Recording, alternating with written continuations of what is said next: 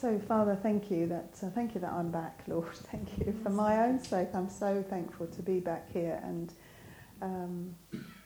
and to be able to talk about your word and talk about you and learn from you.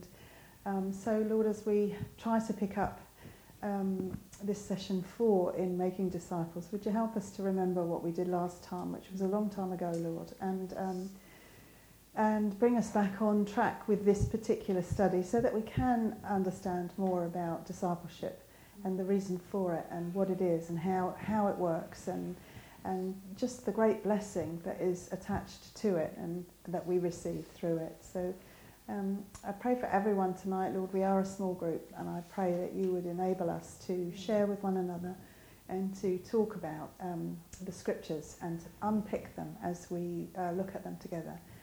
Because we want to glorify you, Lord. We want to honour you with our time and with our discussion. And I just thank you so much that desire to honour you has come from you. And so it will be fulfilled in this place tonight. So we thank you, Lord, and we praise you in Jesus' name. Amen. Okay, I can't remember if I finished session 3 by saying that just as in everything else with the Lord, discipleship is a work of grace. It is a work, making disciples is a work of God's grace. And it's impossible to do. No human being can effectively disciple another human being without the power and the grace of God at work. That's impossible. And everything in our life as a disciple of Jesus and in the discipleship of other people is a work of God. He has to do it through us. And that's, in some ways that's liberating, and in other ways that's scary, because it makes us feel rightly that we have to be listening to God in order to be sharing. And so that's, as I say, that's scary in one way because we find it hard as human beings to listen. We find it hard to listen to each other, and we especially find it hard to listen to God because we can't hear an audible voice. And then we find, so because we find that hard, it then becomes quite difficult to disciple and share what we've heard, because very often we haven't heard very much because we haven't listened. So to remember at the outset that God wants us to be involved in discipleship, and so he will do all that's necessary to enable us to be making disciples. So the natural reticence or fear that we might feel, he will take away as we do just the things he's asked us to do. And I think last time I talked at the beginning or at the end about John chapter 5, Jesus giving us the blueprint, as it were, for how we do this work of making disciples. So I think we'll start there, if that's okay. John 5. And if someone could read from verse 10 to verse 23, please. John 5, 10 to 23.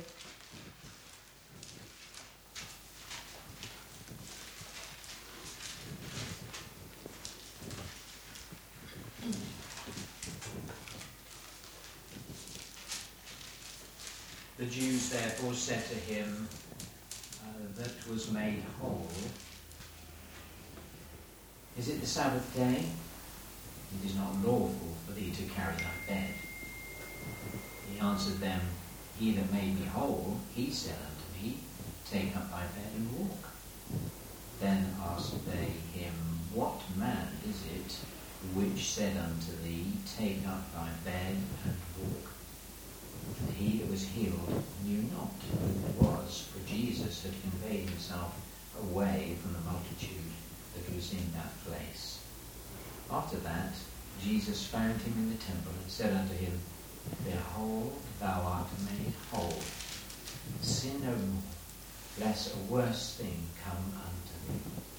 The man departed and told the Jews that it was Jesus that had made him whole.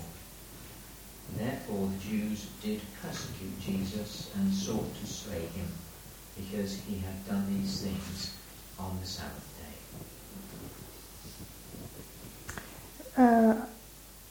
Sorry. Can you read the next verse, please? But Jesus answered them, "My Father worketh hitherto, and I work." Thank you. Sorry, Mike, I was finding it difficult to see where you were with the translation, that's all. And then, there are some things that Jesus tells us here in John chapter 5, which he repeats all the way through his gospel, because John's gospel, above all the others, is geared to the disciples that follow Jesus, knowing how to disciple after Jesus is gone. And so a lot of what Jesus talks about is how he's discipling people, as it were, how he does what he's doing. And what you see in John chapter 5 is that Jesus only does what he sees the Father do, and he only speaks what he hears the Father speak.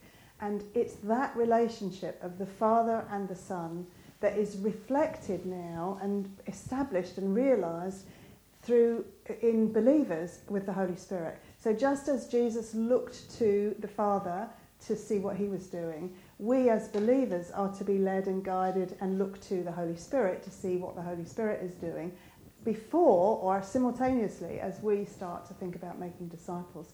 So just to think about, what does Jesus actually say he does here in these verses? What does he actually say? If you had to pick, say, 3 points, what does he say? What's the first thing he says?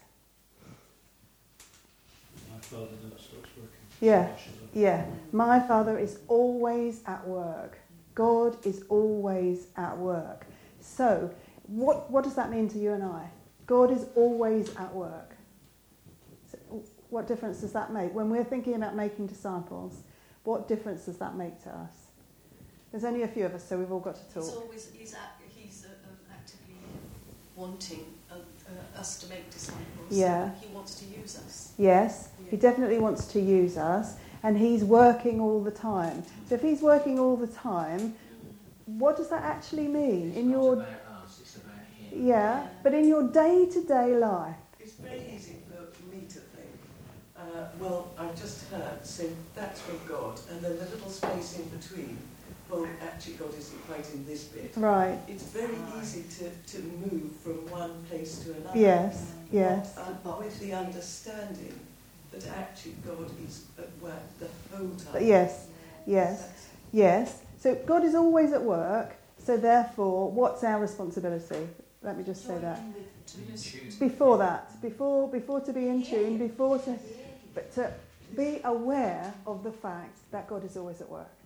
So we have to the very first thing is to remind ourselves God is always working. He's always working, he doesn't stop.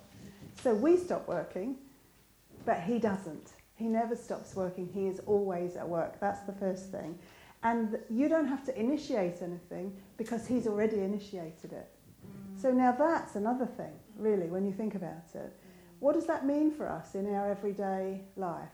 Is he preparing people? Right. So he's preparing people. Which people is he preparing? Those whose hearts are... Those we want to talk to. He's preparing us. He's preparing the person in front of you. That's what he's doing. He's at work all the time, and he is preparing the person in front of you. For you to do what? To share Jesus. To share Jesus. And the person in front of you, whether that be in a queue or in your office or at the school gates or wherever you are, the person who stands next to you in the bus queue or the person who sits next to you on the train or whoever it is, that person is already under the influence of God by his Spirit. That's a nice expression, being under the Yeah. influence. It's lovely, isn't it? Yes. So, that's amazing, isn't it? I mean, that is just, it's enormous that actually I can walk out of here and walk into Tesco's or Waitrose and the person at the till is specifically in front of me and God is already at work towards that person. Do you think he is, if you're not thinking about talking to that person about him? I definitely think he's always at work. He's at work all the time. And I think it behoves us to remember that, Carol, and to be more aware of it so that we are always aware of it. So the Father's always at work. And what's what do you think the second thing is here? Jesus says, I only do what I see the Father doing. So he sees the Father doing something, and he knows the Father's doing something because his Father's always at work. So what on this little passage, what has he seen already? He's also working. Yeah, but what has Jesus said? I see the Father working. So what in this particular passage, there's a healing going on. And what has happened is Jesus gets to the pool at Bethesda, and he sees this man who has been lame 38 years, and he's waiting. He's been waiting to be taken and put in the pool first. And he's waited and waited and waited 38 years, and it hasn't happened. Now, there must have been hundreds of people at this pool. And the noise and the clamouring must have been huge. And Jesus is walking through the temple, and he comes to this place, and he sees this man. So now, what do you know about God's always at work, and we're to be aware of that fact. So when you're walking along the street, or you're in a crowded place, what happens when you're walking along the street or you're in a crowded place? What will happen? Just normally, humanly. You want to get out of the crowd? Yeah, you might. But let's say, I suppose what I'm trying to get to is, why this man? Well, because the Father must have won the Holy Spirit from. Because this was the man that was in front of Jesus. Yes. This was the one he saw. Yes. He saw this man. I don't know why he saw this man, as opposed... Well, his eyes fell on this man, and he knew that he'd been ill for a long time. Of course, he's Jesus, we're not, so I'm not expecting us to know all this stuff. But he saw his Father at work because he had seen this man, and he knew his Father was at work. Now, Rosie shared about a homeless man. I shared about a homeless man. I don't usually talk to homeless men on the street. In fact, I probably has happened once before in my life that I've actually stopped and spoken. I never give money. There's a certain kind of timidity in me about that. Actually, in science, they have to ask you not to. Yes. Because it's been so misused, and there's so many people. Yes. Who, yeah. Sadly. But anyway, I came out of Tesco's on the corner where I'm living in Wimbledon, and there was a man sitting on the street, and he said something, and I said to him, why did I say something to him? I don't know. I said, oh, you're not from around here. Where's your accent from? And so started. I stood and spoke to this man for 20 minutes. Now, it was preparing this, going through this, thinking about this. And at the time, I didn't think, oh, God's at work. I need to align myself with that. But later on, I thought, God was at work. And I saw this man. And I didn't walk past him. So there was something that happened in that encounter. I could share Jesus with him. I said to him that I was a Christian. He was telling me about Muslims who did this and that, and I was telling him I was a Christian. And in the end, he ran after me up the street as I turned to walk away. He said, what's your name again? What's your name? And I told him my name. And I turned to him and I said, I will pray for you. And he said, don't do that. So... He said, don't do that. You don't need to pray for me. Don't do that. Don't do that. Yeah, how interesting. So in that whole conversation, God was at work. Now, I 99.9% of the time would have walked straight past that man. So I think for the purpose of this evening and this morning, God was showing me, I'm always working. Open your eyes. Just open your eyes. Share with you that on Sunday there was a chappie. I was doing the PA in the church, and there was a chappie in front who was sort of twitching his neck constantly throughout the service. So when the service was over, we actually shared the blessing with each other at the end of the service, which was unusual, wasn't it? Actually, so when we'd done that, I kept hold of his hand, and I just said to him, I said, I mentioned you. I noticed you've been twitching. He said, yes, I've got this injury. I had a sports injury, and I'm this with me. Yes, I said, well, can I pray for you? And he said, oh, yes, please. And I did that, put a hand on his leg and prayed for him. And there wasn't anything miraculous happened. We don't know. Hopefully come next week and we find out he's been healed. I don't know. But then I just said to him,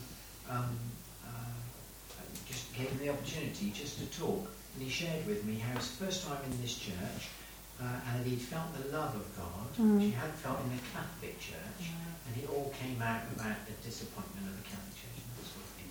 So it was just a wonderful moment. It only lasted a few minutes.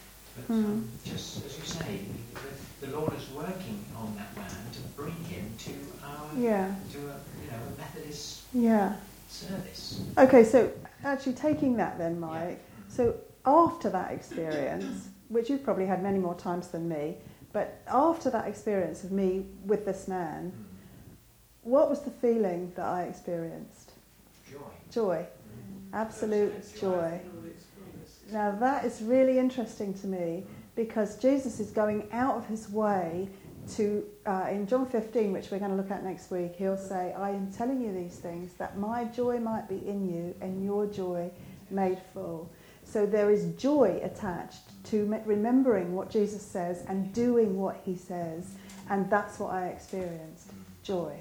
I mean, there was a little bit of fear that he hadn't run after me again to find out where I was living, but there was certainly joy. It was like this liberating feeling that I'd actually spoken to him and I cared about him, and I found in me this compassion that is not normal for me. So it was a case of God being at work, me aligning myself with his work, and because I did that, receiving the joy of my obedience. And so that leads me to another thing then. Why does he want to use us in his work? Because he could write the gospel in the sky. He doesn't need a person to do anything. He's chosen it that way, but why? What's the purpose? Our joy may be full. Yeah, that our joy may be full. So when we're thinking about making disciples... Building fellowship, isn't it? Yes. And he's, especially in these days, causing us to realise that, he's not an isolated person. It's like that chap who gave his life to the Lord. Yes. He needs to be in a body. Exactly. He needs to be with other Yes, people. definitely.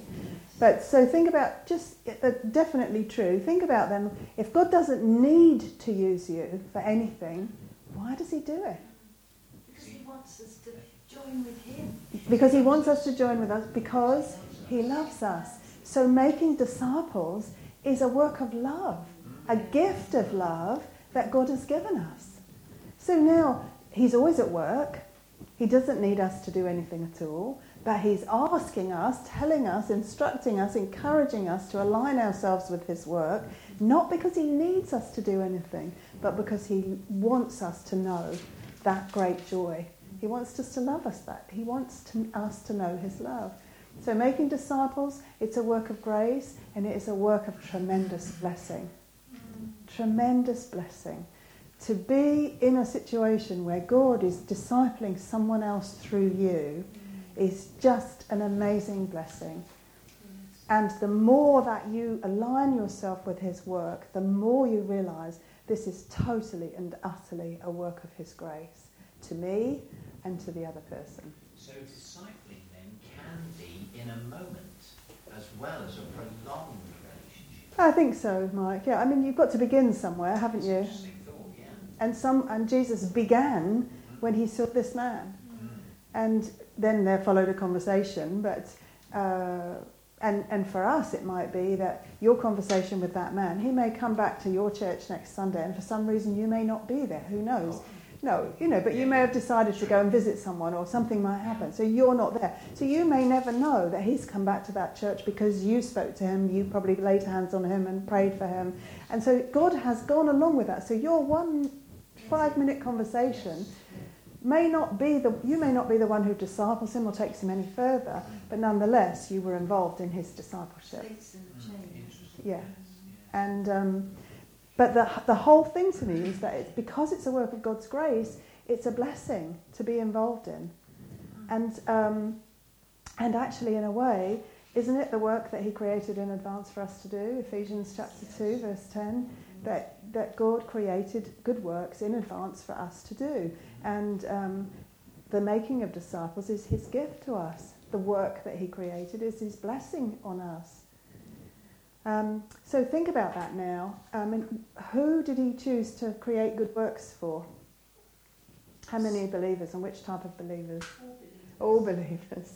All believers. So no matter how useless you think you are, and no matter how lacking intellect, or how much you stammer, or how odd you are, and how people have never thought I was funny or interesting, and they've always thought I was a bit boring, and people have never really liked me. And God, you know, if you knew these things, you'd never ask me. I know you couldn't possibly ask me to disciple anyone. All of that is deception and lies. All of it. Because God created good works for all of us to do.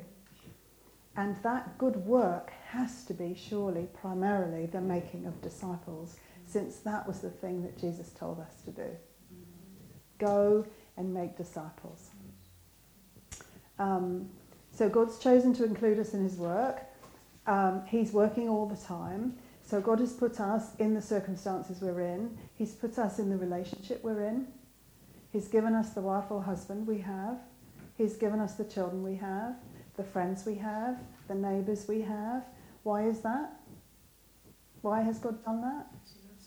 Because he loves us, and because you are perfectly situated to be aligned with his work, to be the one through whom he will work towards your husband, your wife, your family, your friends, whatever.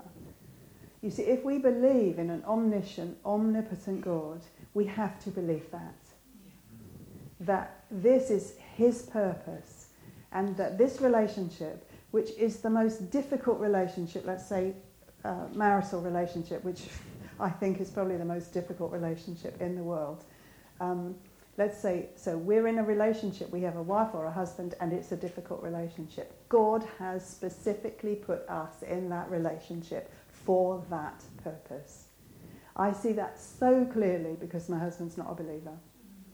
So clearly. And it's perhaps harder to see if you're both believers, I don't know. But when you have an unbelieving spouse, it is just so obvious that this is the person God wants me to speak to about him, to witness to about him. Does it spur you on? It frightens the life out of me, actually, a lot of the time, because I know how woefully short I fall of what I should be. Because at home with my husband, I'm the way I've been since I was 19 and married. I can't believe that. It's the truth. Well, I mean, the part of me that's still God's still working on is still... Oh yes, of course there's big change, yes. Of course there's big change. But, yeah. But what... Doesn't it spur you on also to go out, to preach the gospel, to teach the word of God? You know, when you have an unbelieving husband, it sort of pushes you out. I guess, maybe. If he was a great big man of God, you Yes, might yes, relax back yes. and think, oh, Exactly. I have often thought that, actually. That if my husband had been a Christian, I'd have been a social Christian. I would have been a social Christian. Because I love those things, you know. I can put on a good lunch, run a coffee morning, arrange an event. Yes, of course, I can do that. Yeah, I would have been, exactly. I would have been a social Christian. So, anyway, the point I'm making is that the circumstances of our lives, the relationships in our lives, the friends, the neighbours, the man we sit next to on the train, the homeless person outside Tesco's, they are all opportunities where God is going to use us. And that means that he's specifically chosen you for Brian, and you for your children, and you for your neighbours. He has specifically chosen you to witness to those people. I mean, I find that incredible. This morning Anne said, how do you feel about that? Yeah. Yeah. It's Okay. To tell us, Rosie. How do you feel about that? No, because Anne's doing it very differently tonight, so it's lovely. I said to Anne on coming in the car today, I said, there's a friend of ours who said, are they, it's his wife, because we've just been away a couple of days with them, and I just said, have they experienced total immersion from baptism, you know? And she said, oh yes, I'm sure, of course they have. And I said, well, I still find I have a lot of trouble with him. Yeah, he's supposed to be dead. That's me, that is. I still find a lot of trouble. Because you died to self. You're thinking that Christ. in baptism. In baptism, Yeah. yeah. Well, we're going to talk about that strangely, Mike. Yeah, we're just about to get there. So, sorry. no, don't be sorry, because it's nice. It's a nice. I'm glad that somebody else's mind has worked the same way mine has. So God is always at work, And he wants us to align ourselves with him. He's at work in this country, he's at work in our neighbourhood, he's at work everywhere. But how will I be aware of him at work? How will I make sure that I am as aware as I can be and as alert as I can be? Dragon fruit of your neighbour. Yeah. Pray. I have to pray. And I also have to do what? Spend time with him. I have to spend time with him. And what other I have to listen. I have to listen and I have to talk. I have to read his word and I have to pray. I have to do those things because what has God promised as I do those things? Well, his presence. Even when we don't spend time with him, he's always present. Well, he's always present, Yes. yeah. But when we do spend time with him, what does he promise? Transform our way of thinking. Yeah, He settles us down, doesn't he? yeah, Fill up your joy. yeah. And so all of that, what would you say? See, when we think about, okay, he tells me to spend time in his word and to pray. Okay, and I spend time in his word and I pray. So No. what should be the result of that? Then you No, have he's- fresh bread to give away. Yes, fresh We'll bread. get to know his heart. Yes, we'll get to know his will and his heart and his mind. Yes. I believe that you're encouraged. Sorry. Go ahead, Mike. What were you going to say? I think you're encouraged to spend time with him. Yes. We've said that, yeah. Yes. But yes, through his word, Mm. yes, in prayer, but Mm. then as a continuous daily experience, just to spend time with him, because he's in everything. What does that mean, though, Mike? I mean, I know it's true, but what does it mean? Constant conversations. Well, how? How do I do that? Keep chatting. Through your spirit. So what you're telling me is something I can't quantify and I can't pass on, actually, because what you're saying to me is that there's a work of God by his Spirit and that I will somehow catch on to that. Well, I don't catch on easily. See, that might be true for some people who are perhaps much more sensitive, but for me, I like to have the details. I want it written down. And what God says is, if you seek me with all your heart, you will find me. So what he's promising there is, if I do the things that he has called me to do, read the Bible, pray, ask, just spend time in fellowship, sing, praise, whatever it is, if I do the things he has told me to do, he will be there and I will experience him. That's what you're talking about. You're talking about the experience of that. And you're saying go on all through the day in your spirit. And I'm not saying I disagree with that, but that's really difficult because each one of us is different and we experience that differently. What I was really trying to express is that, of course, it's lovely to study the scriptures and to delve in and be deep in reading the scriptures, etc. But we can, it's possible that we can do that and forget that, Of course. that the gospel is a gospel of action. Mm. Mm. Everything is action. But what's the point in reading the word? What's the point in doing that? Yeah, we're transformed and renewed in the spirit of our mind. So, we're transformed, so the word of God itself transforms. And also there's a promise attached to Scripture that he is the word of God. Yes. Jesus is the word. So as I'm reading that, I'm not just reading words on a page, I am experiencing a relationship with Jesus, which is what you're saying to take on through your day. When I talk to that man, Exactly. the joy that came in sharing. Right, but so what do you think then, Mike? Do you think you read your Bible in the morning and you Yes. pray, and then you say, Lord, I'm going out and I want to be aligned with your work. I just want to walk with you all day. So you then get to, and you meet that man in church, whatever. Yes. So is there something, do you think God has made you any sort of promise to say, when you meet that man, I will tell you what to say? He has made And he that. has, yes. And what you'll find is so often what you read in the morning is applicable or can somehow be spoken to or at least remembered to be viable for that person. That's what I'm talking about. This is God's real promise. The Holy Spirit will tell you what to say. Don't worry about what you're going to say, he says. When you stand before kings or whatever, in that hour he'll tell you what to say. And his word is living and active and sharper than any two-edged sword.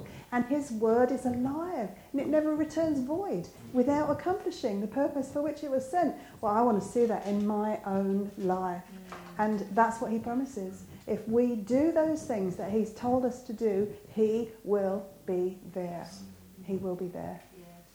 And I just can't quite remember where he says to us, if you seek me with all your heart. It's Jeremiah. Oh no, it's Chronicles, 2 Chronicles chapter 7 or 1 Chronicles 7. Yes. Several places actually. Is it Jeremiah as well?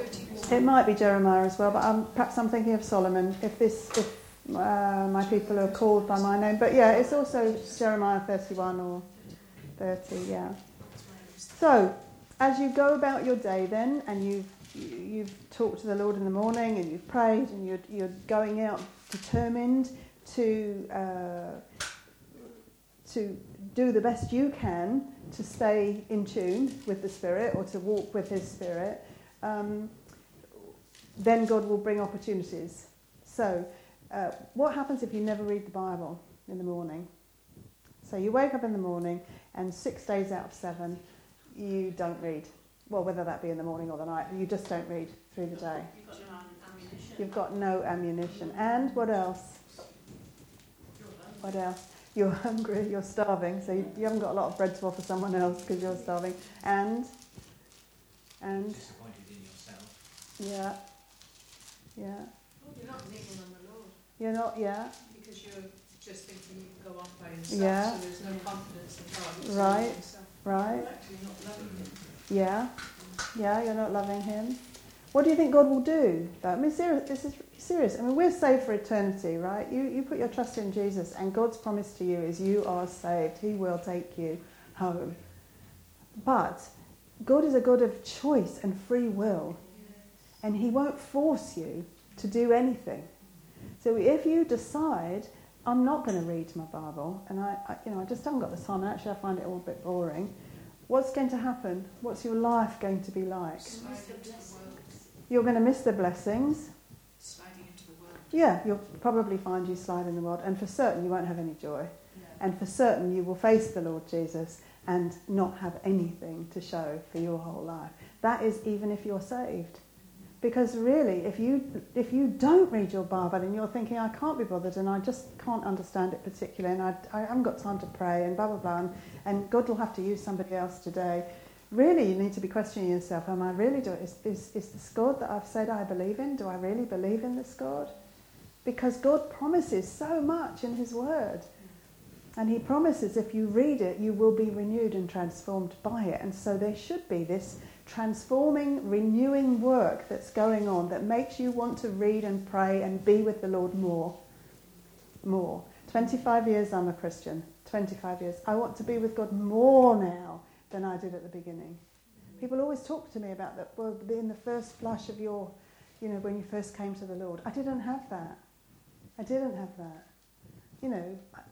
It was weird to me when I first came to the Lord. It took me quite a time to figure out that I actually had. And so now it's just so much better now than it was then. And I think God will give us more and more light. The more you respond, the more light He will give you, the closer He will draw you. And so this sort of thing, studying, deciding that we're going to study, there's no arrogance in this at all, but the commitment of our time and our effort is something that God will honour. And He will honour that. Sorry, Debbie, go ahead. No, go. What I was going to say was, just to reading the Word, it sharpens our discernment, so that it's about making disciples, but it's also about protecting us. Exactly. Yes, because making disciples, we often think that that's what we do, right? We make a disciple, but actually, when you think about God, nothing is one thing. He doesn't do a single thing at once. He does a whole tapestry. So whilst we're out making disciples, He's making us a disciple. So we're learning and we're sharing. That's what it is. That's what making disciples is. We're sharing what we know. And as we're sharing and as we're having to, as you found out when you were leading the discussions, you put more work in than anyone else who came. Because you wanted to make sure that you had enough to share with people. So the blessing was more on you guys than it was on the other people. No matter how much they enjoyed it or took part in it, the blessing for you was much more because you put that effort in. Yes. And that's the whole thing. But saying all of that, God gives more light, and the more we respond to light, He gives more light. at the end of it all, when you look back now over, I mean, I can look back 25 years, in November it'll be 25 years, and I can look back and I can honestly say that it is all the grace of God. No matter the effort I put in, no matter the study I did, no matter, it's all God's grace. Yes. And I can say that knowing that that is also what God says. 1 Corinthians chapter 15, verse 10, Paul will say something very similar. Chapter 15, verse 10, but by the grace of God I am what I am, and his grace toward me did not prove vain, but I laboured even more than all of them, yet not I, but the grace of God with me. So Paul can say, by God's grace I am what I am. I used to be a persecutor of Christians, but now I'm an apostle. And I laboured more than all of them because I knew what I was before. But now, even though I did all that work, I can actually look at my life and say, God's grace. It's all God's grace. Yeah. And isn't that the key statement of someone who's thinking about the making disciples? Isn't it the kind of, I mean, we say it's all God's grace, but then we just kind of get going and do it. And Paul's statement is, I had to work really hard. I have worked really hard. I've laboured. I've gone through all the things that I've gone through. But at the end of it, I can say, but yet not I, but the grace of God with me. And that's making disciples. Making disciples is a work of grace. It takes great effort and commitment and labour. And it's hard because often the people you're discipling are nowhere near where you think that they should be. And you've given it your best shot. And you've really worked and you've studied and you really wanted them to understand. And you've prayed and you've come alongside them and you've lived with them and talked with them and witnessed before them. And still they turn away and get drunk on a Friday night with their friends. And you can't get into your head, how could that be? How could that be? So it's hard to disciple people because just inevitably the people you're discipling are not where you are. So if we don't have that understanding that it's the blessing of God and his great love for us that has called us into this work, we will be giving it up at the first sign of trouble because it's too much work. And I often think when we do get disappointed sometimes with people that you think they've got understood something, then you realise perhaps they haven't. But then you think, what does God feel about me? Because he must be feeling the same about me so often. So it's quite humbling, really. It is humbling, yeah. It is humbling. I love the verse though, Anne, that says when it's kind of out of context, but Zephaniah 3:17, the Lord rejoices over you with shouts of joy. He is quiet in his love. Yeah, he rejoices over you with singing. Does he?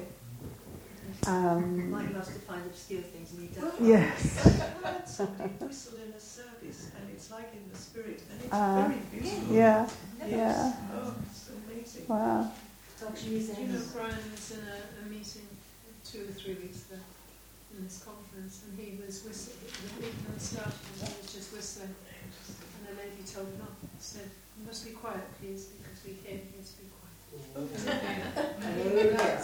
loves whistling. It's beautiful. So not everybody sees whistling as No, it is beautiful, and also you can reach notes that may not necessarily. absolutely. He's a beautiful whistler. I love it. There you are. But so, given that it's going to be hard work, that Paul says, I laboured more, and not I, but the grace of God within me. Understanding that it's God's grace, it's his love to you, not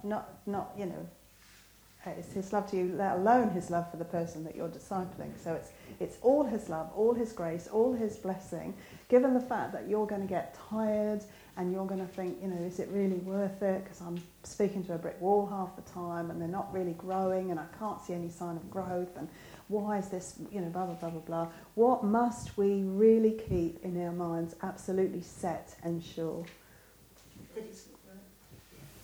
So that God's at work, and that if this person really has trusted the Lord, they will be glorious in the end.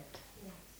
They will be glorious. Whatever my human eyes are telling me now, whatever my limited understanding is telling me, whatever I'm seeing just from what they're showing me is not the reality. If they have trusted the Lord Jesus, they are being transformed daily, and they will one day be with me in glory. It's what you were sharing when we did Corinthians. Yes. Which I found so encouraging.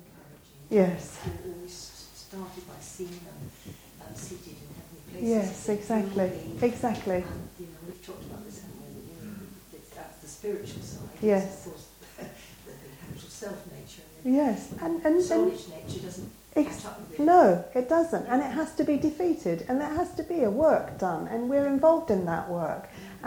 But we can sometimes lose sight of the fact that there's something else going on, and that he who began this good work in me and in them will see it through to completion on the day of Christ Jesus. And that there are promises that God is keeping us, and we are beloved and called and kept for Jesus Christ, and that one day he will cause us to stand before him blameless and with great joy. So there are all the promises that we have to keep in mind, not just for ourselves, but in order to effectively disciple people. It says we are sealed. Sealed in him. Sealed Yeah. unto a day. Yeah. And so the person we're discipling is sealed.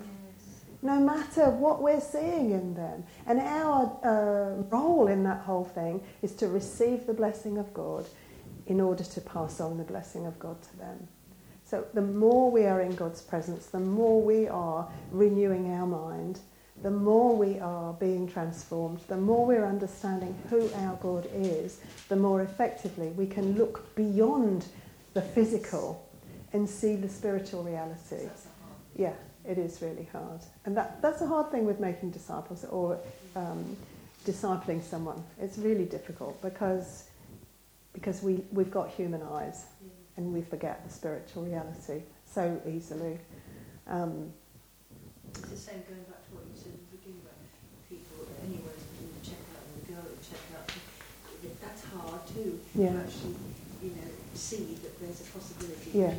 People behind you think, well, I've got Yes. time, or you've got any Yes. reason why it's a good time to Yeah, say exactly. anything, and they don't bring it in, Yeah. last minute. Yeah. It's hard. It's very hard. And actually, it's not necessary that every person at every checkout till we give the gospel to. Do you know what I mean? I mean, that sometimes it is too difficult. There are too many people behind, and we are doing them an injustice if we try to strike up a conversation that will last 15 minutes when, 6 people down the line are, they need to go. So it's not easy. Don't you feel it's, in your spirit Yes. that's Yes. the person that the Lord is Definitely, asking yeah. you to speak to, Yeah. etc.? I You think just so. have a sense Yeah. of knowing. You do, and I think that comes the more you're aware of God, and the more time you spend in His presence, you're more aware of those things. So I'm really thinking about that. Then there are 2 passages. One that you looked at in Colossians when you were looking at the Summer Something course, Colossians chapter 3, and another one, a sort of corresponding passage in Ephesians 4, and. So it's Colossians 3, 9 and 10, and Ephesians 4, 22 to 24. And they both say the same thing, but they say it in different ways. Paul's writing both letters, so it's quite interesting that he deliberately says the same thing in a different way. So let's go to Colossians first. Colossians 3, 9 and 10. And then we'll go back to Ephesians. So Colossians 3, 9 and 10. Do not lie to one another, since you laid aside the old self with its evil practices and have put on the new self, who is being renewed to a true knowledge according to the image of the one who created him. So that's Colossians 3, 9 and 10. And then if you go to Ephesians 4, 22 to 24, Ephesians 4, he says the same thing, but he says it in a totally different way. Well, I'm going to start at verse 20 to get the sense. But you did not learn Christ in this way, if indeed you have heard him and have been taught in him, just as truth is in Jesus. That, in reference to your former manner of life, you lay aside the old self, which is being corrupted in accordance with the lusts of deceit, and that you be renewed in the spirit of your mind, and put on the new self, which in the likeness of God has been created in righteousness and holiness of the truth. Can you see the slight difference in these two passages? They're talking about the old self and the new self, but Paul says something slightly different. In Colossians, he says that you have laid aside. You laid aside, since you laid aside the old self with its evil practices. That is something that happened in the past. The verb tense is past tense. You laid that aside.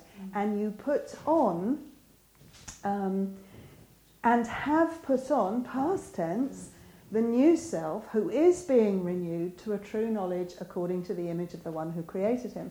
So at the moment of salvation, you didn't know you were doing this, but you laid aside the old self and put on the new. Actually, it was God who did that in you, but you were a part of that because you believed in Jesus. So it's the sense that at the moment of salvation, that happened. The old man was buried and the new man emerged. You are a new creation in Christ Jesus, he'll say in 2 Corinthians. So, but the verb renewed in here is present participle. It means it is constantly being renewed. So the moment you put off the old man, the moment God identified you with Christ, with the death, burial and resurrection of Jesus, the moment you were born again leads to the process of the new man coming to the fore, let's say. You're covered in the new man, but that is a process, a continuing renewal. So now think about that and think about Ephesians. Look at the difference then in Ephesians. What does Paul say about the old man in Ephesians 4? What does he say in verse 22? It grows corrupt. My translation says the old man which grows corrupt. Yeah. So you see, what in Ephesians, what Paul is asking you to do is to put aside something that in Colossians he told you has already been laid aside. yes. And he's telling you to put it aside because it is currently being corrupted. Yes. So you've got both sides of the same thing. This has happened to you, therefore you have to do it. Yes. So at one time, at the moment of salvation, when you were born again, your old man was laid aside. Now every day, lay the old man aside. It's really odd that in two letters... It is, but it's really important that we understand it. Because when you think about making disciples, the person you're discipling very often at the beginning of their walk, if they're anything like me, is so far from being someone who looks like they've laid aside the old man. Yes. And so it's this understanding that that was done. Yes. And that now you and I as disciplers are involved in the helping them to consistently lay aside the person who was laid aside at the moment of salvation. Do you see what I mean? Yes. It's really important, I think, that we understand it, because there's a bridge into putting on the new person, which is again something we have to consistently do, even though it's done. And there's a bridge as to how we do it. In both Colossians and Ephesians, there is a joining sentence, particularly in Ephesians. So what's the link then? What's the link in Ephesians? Look at Ephesians 4, verse 22 and verse 24. And the link is verse 23. And what does he say in verse 23? You will be renewed in the spirit of your mind. So who does that? With our cooperation. Exactly. We do that. We do that. We have to be renewed in the spirit of our mind. And how do we do that? I know you know all this. You know all this stuff. By reading the scripture. Yeah, of course. But how do you know that that's true? I know I say it all the time, but how do you know that it's true? It should be evidence. Yeah, it should be evidence. And also in Romans chapter 12, that's exactly what Paul says. That, therefore, brethren, in view of God's mercies, do not be conformed to this world, but be transformed, how? By the renewing of your mind. And it is your mind that has to be renewed. And that's what we're responsible for. We are responsible for renewing our minds. And that's the beginning part that we can actually see Exactly. in ourselves, because the things that perhaps we Exactly. seen once as funny and not funny, some things are just, you just can't go there. Exactly. Exactly. It's the Lord, you don't, whatsoever things are good and pure and lovely, Yeah. you know, and you don't want anything. Yes. You're not comfortable, you can't, it's on television already, you just switch it off. Exactly. It's horrible. But you only do that because the renewing of your mind is already taking place. And now you're starting to think, I don't want to watch that. Why not? Exactly. And you're seeing it as something despicable, actually. And I don't want to watch that. Why don't you want to watch that? You used to want to watch that. Why don't you want to watch it now? It's because your mind is renewed. And you are constantly renewing your mind. And as you are renewing your mind, the new you, the person you already are, is becoming more and more evident in your human life, in your human moving. The simplest thing is put off lying. Yeah. That's the simplest thing, isn't it? Yeah. Yes, he does think so. And yet the most difficult to overcome because, well, white lies all I right.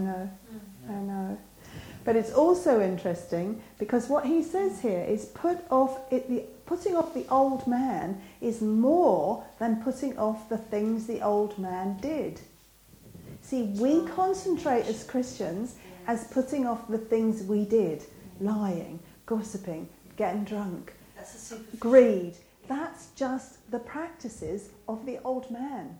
We have to put off the old man with his practices. Do you see what I mean? And Paul separates them. God separates. So there's an idea that the old person is not only the things I did.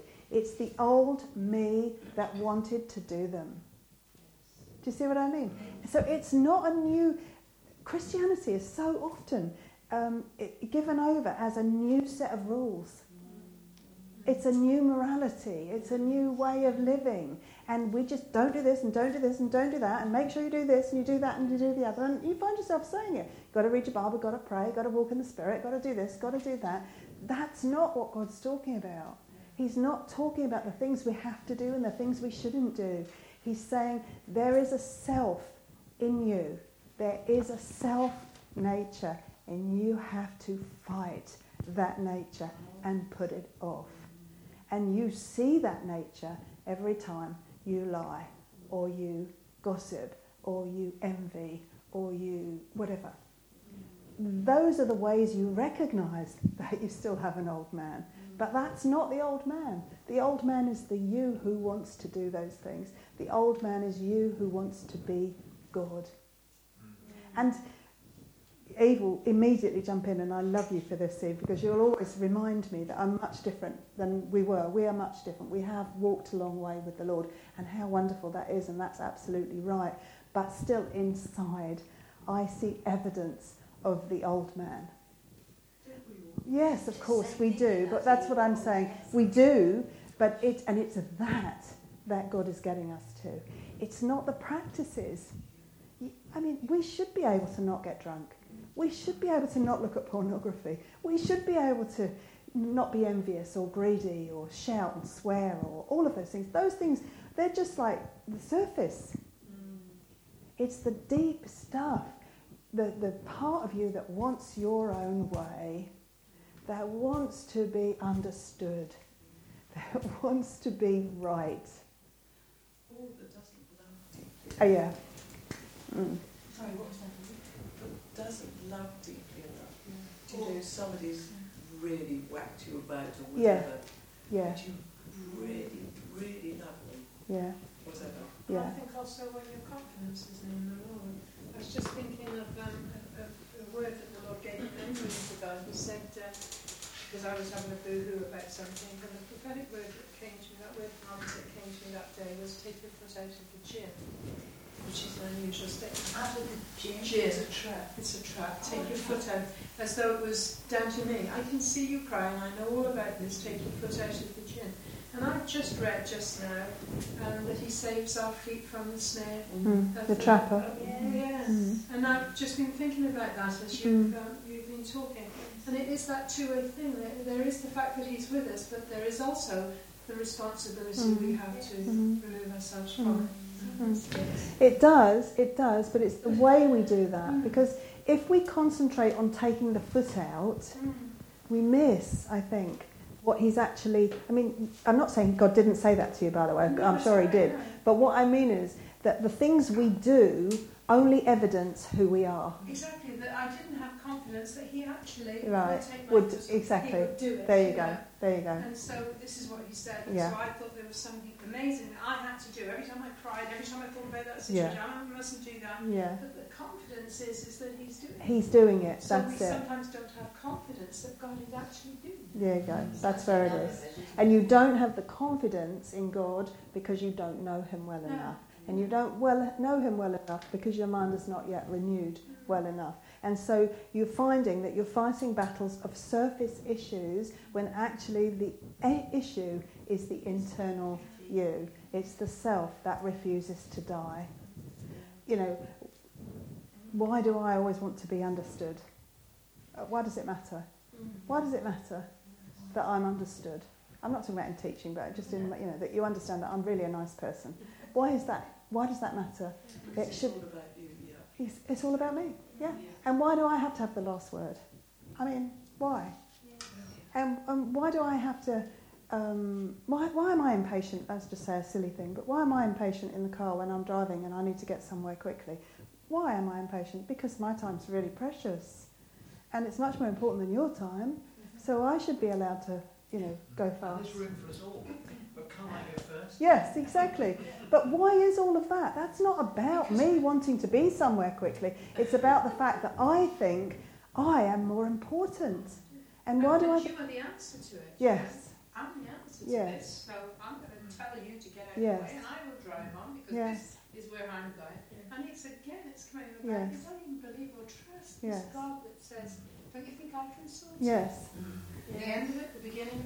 It's everything. It's everything. But what I think that Paul is trying to tell us, what God is trying to tell us, and this is, I think, a crucial part of understanding how we disciple other people, is that don't waste your time trying to teach them how not to do the thing that you think they shouldn't do. Because they can't not do that until they have relinquished the self that's inside, that is screaming for its rights. I have a right to this. I have a right to be happy. I have a right to be understood. I have a right to be who I am in the Lord. Even spiritually we do that. I have a right. And what God's saying is, actually, you died. You're a dead person. Dead people don't have rights. Dead people are dead. So it's this understanding, and I think as Christians, we spend so long measuring other people by what they do, rather than understanding that actually it's who we are. Who we are. So there's two things in that. Who are you?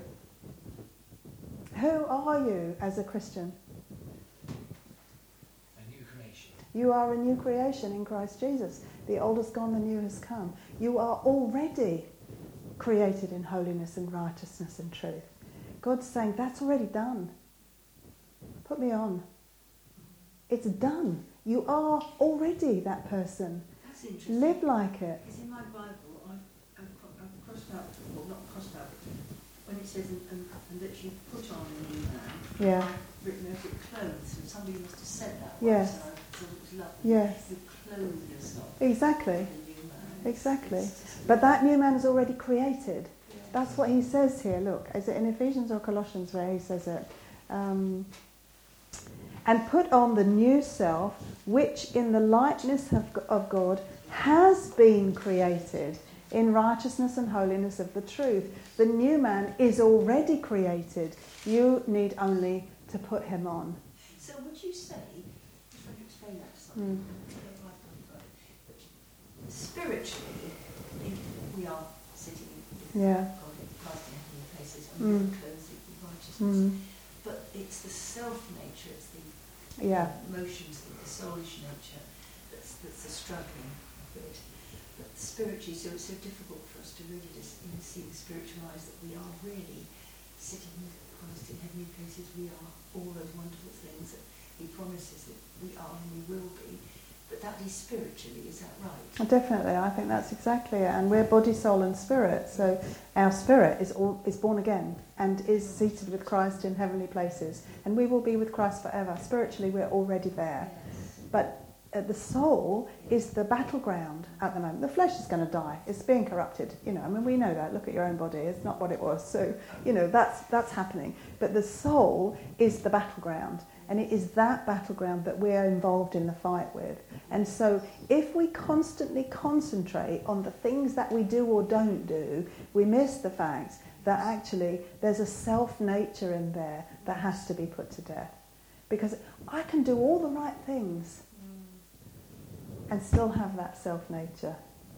And how? We're training ourselves in the way that God is training us. Yeah, God is training you. He's coming at you from the inside, spiritually, and from the outside, and He's asking you to go along. And so He's asking you not just to see what you do, but to recognise why you do it. And to say, what is so important to me that I can't do this or stop doing this? And why is it that I have to have my place and my rights? And you notice it most in the most difficult relationship in your life, whatever that may be. That's where you notice it, because you have to be who you are, and they have to recognise who you are, and they have to treat you right, and if they don't, they're going to know about it. That's why the argument that we're having is not the argument that we're having. And that's a bit too deep for me. It's something else that's really upsetting. Oh, I see. You're choosing because you're putting the shoes in the wrong place. You're just choosing that as an excuse, but the real argument is you're already so upset about something else. Well, actually, I think it's even more than that, because you're saying I'm already upset about, okay, so he's put his shoes in the wrong place. I'm using he because it's obviously my husband. So he's put his shoes in the wrong place, but actually I'm upset because he didn't unload the dishwasher this morning. But actually I'm saying something even worse than that, Mike. I'm saying I'm worried about his shoes because actually I'm worried about his shoes, and I want him to put those shoes where I want them to be put. And actually it's not his house, it's my house. And why is it my house? Because I clean it and I do this and I do that, and all of it is about me. It's all about me. You said he's not a Christian, didn't you? I did. Now don't give him excuses for putting his shoes all over. In my house, I know. In my house, I am called the shoe police and the glass police, because having glasses all over the place and shoes all over the place drives me batty. Yeah, well, Mike, sorry, but You were away when we had a conversation about my gardening shoes being found in the wardrobe. Yes. Right,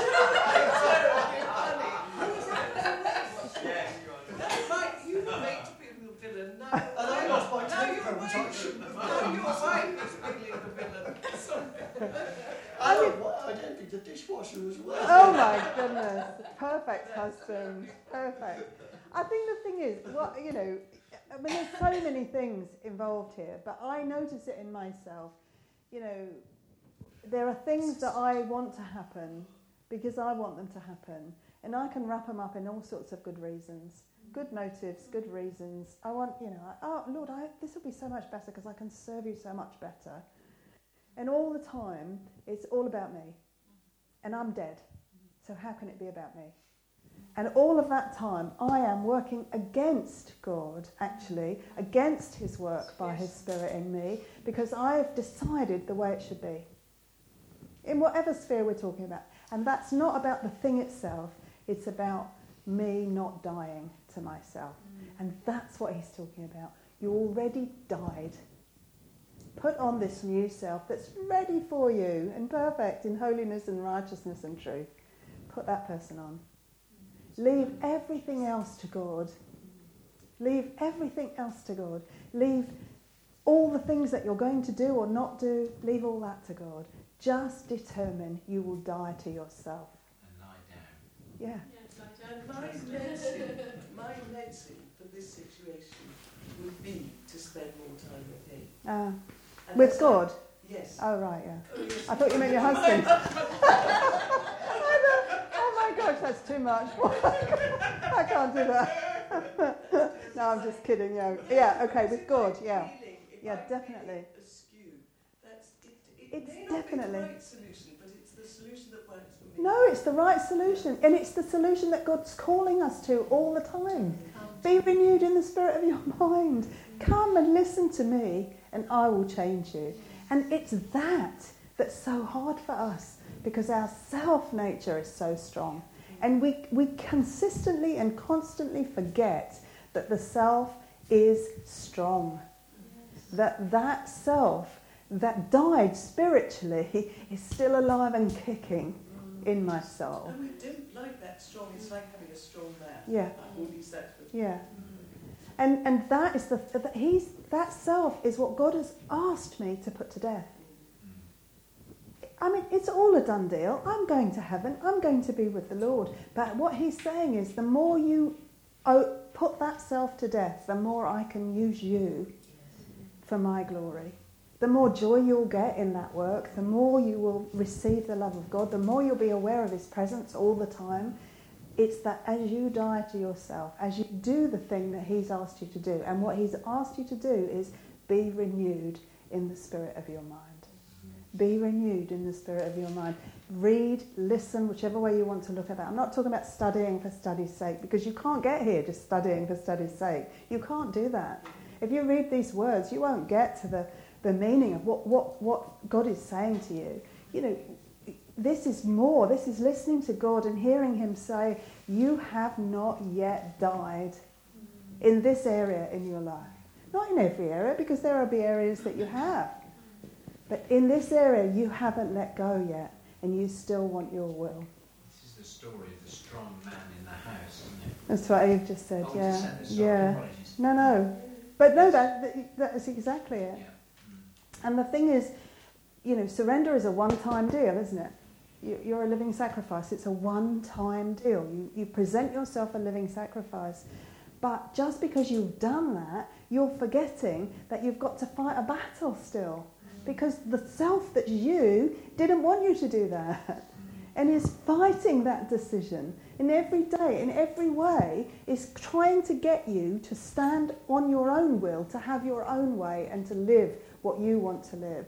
So you have to be battling that, putting to death the deeds of the flesh by the power of the Spirit.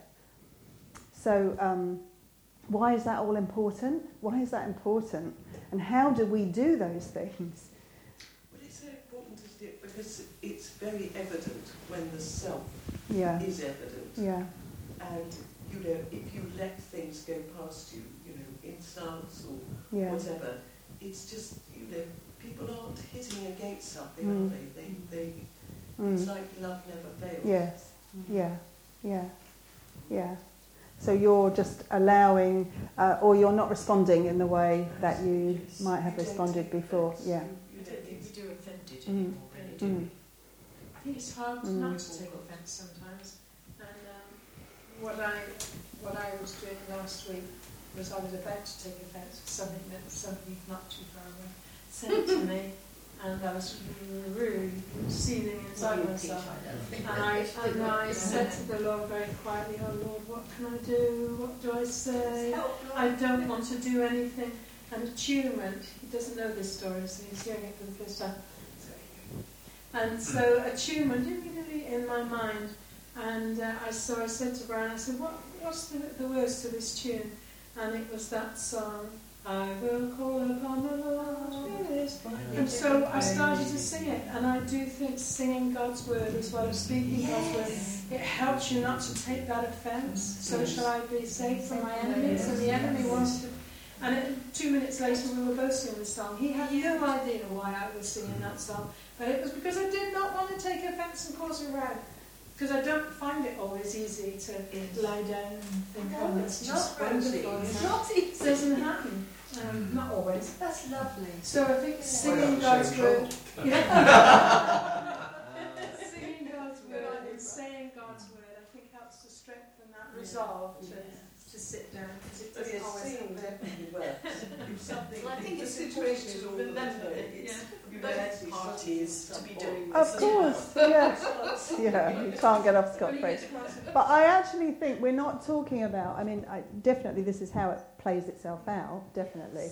But that's not what we're talking about. We're talking about getting to a stage where actually it doesn't matter if he does it or he doesn't do it. It only matters how I respond. And understanding something else beyond that, and that is, if God has called us to this, then this is the way he works on the other person. It's not just working on you. God is never, as I say, one thread. He's a tapestry. So as I am learning to wait on him, to trust him, to see that I want his will, not my will, that I'm going to die in this area, I'm going to give my will to him, he's also working. That is being used as a witness to countless other people that I may not even know about. But it's trusting that that is happening. You see, everything we do as a Christian is based on trust. It's all trust. It's all believing that God is who he says he is and will do what he says he'll do. Paul will say in Ephesians, we'll probably finish it. You looked at 2 Corinthians. The whole of Paul's letters talk about this being renewed in the spirit of your mind. Everything is about the mind. All of Paul's talking, when he says heart, it's mind, it's understanding, intellect. It's never emotions. It's all your mind. So just look at Colossians, let's say 2 Corinthians 4. 2 Corinthians 4, 16 to 18. I think that's the one. Hold on, let me just get there.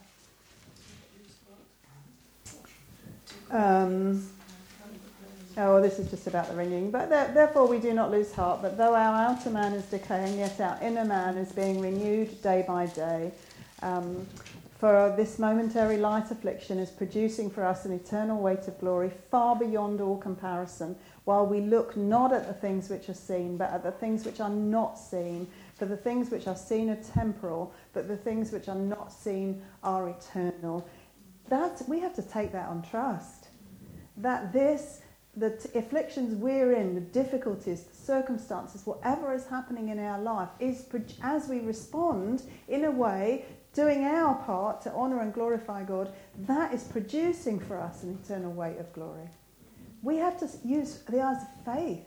We can't see that with our human eyes.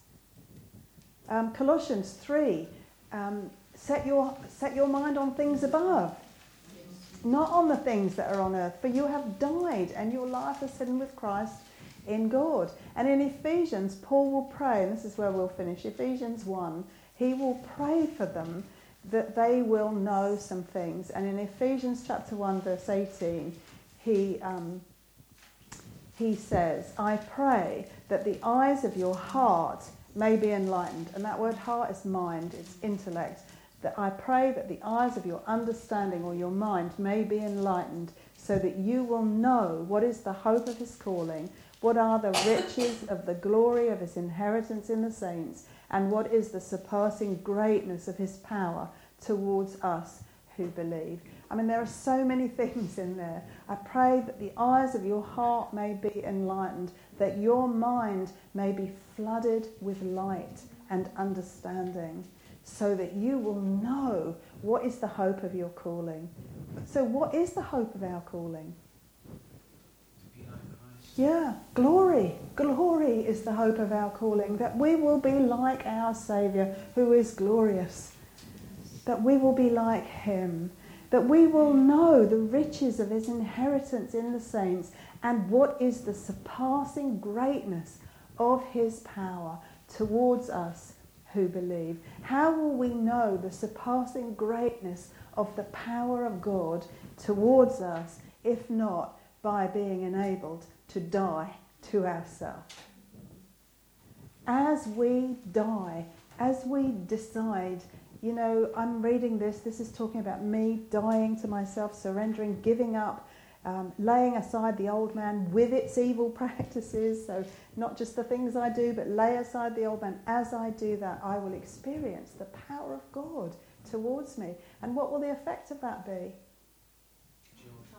Joy, transformed, and also an absolute proving of the reality of God.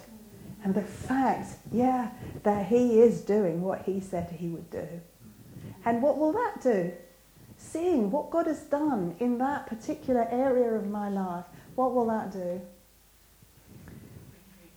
Yeah, bring peace and cause me to want to bring him the next area of my life and the next area, so that I get less and less afraid to surrender and die in those particular areas of my life, so that I become more and more aware that I'm in a battle, I'm in a fight for my mind, for my soul, and I'm not giving it over to the old me.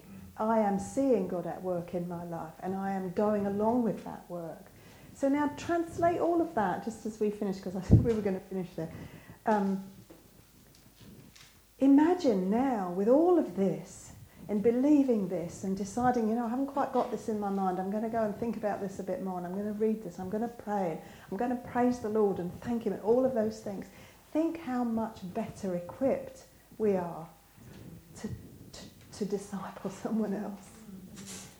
Because we're not just coming now with a rule book. This is what you've got to do. You've got to look like this. We all wear the same clothes. We have the same uniform. We smile the same smile.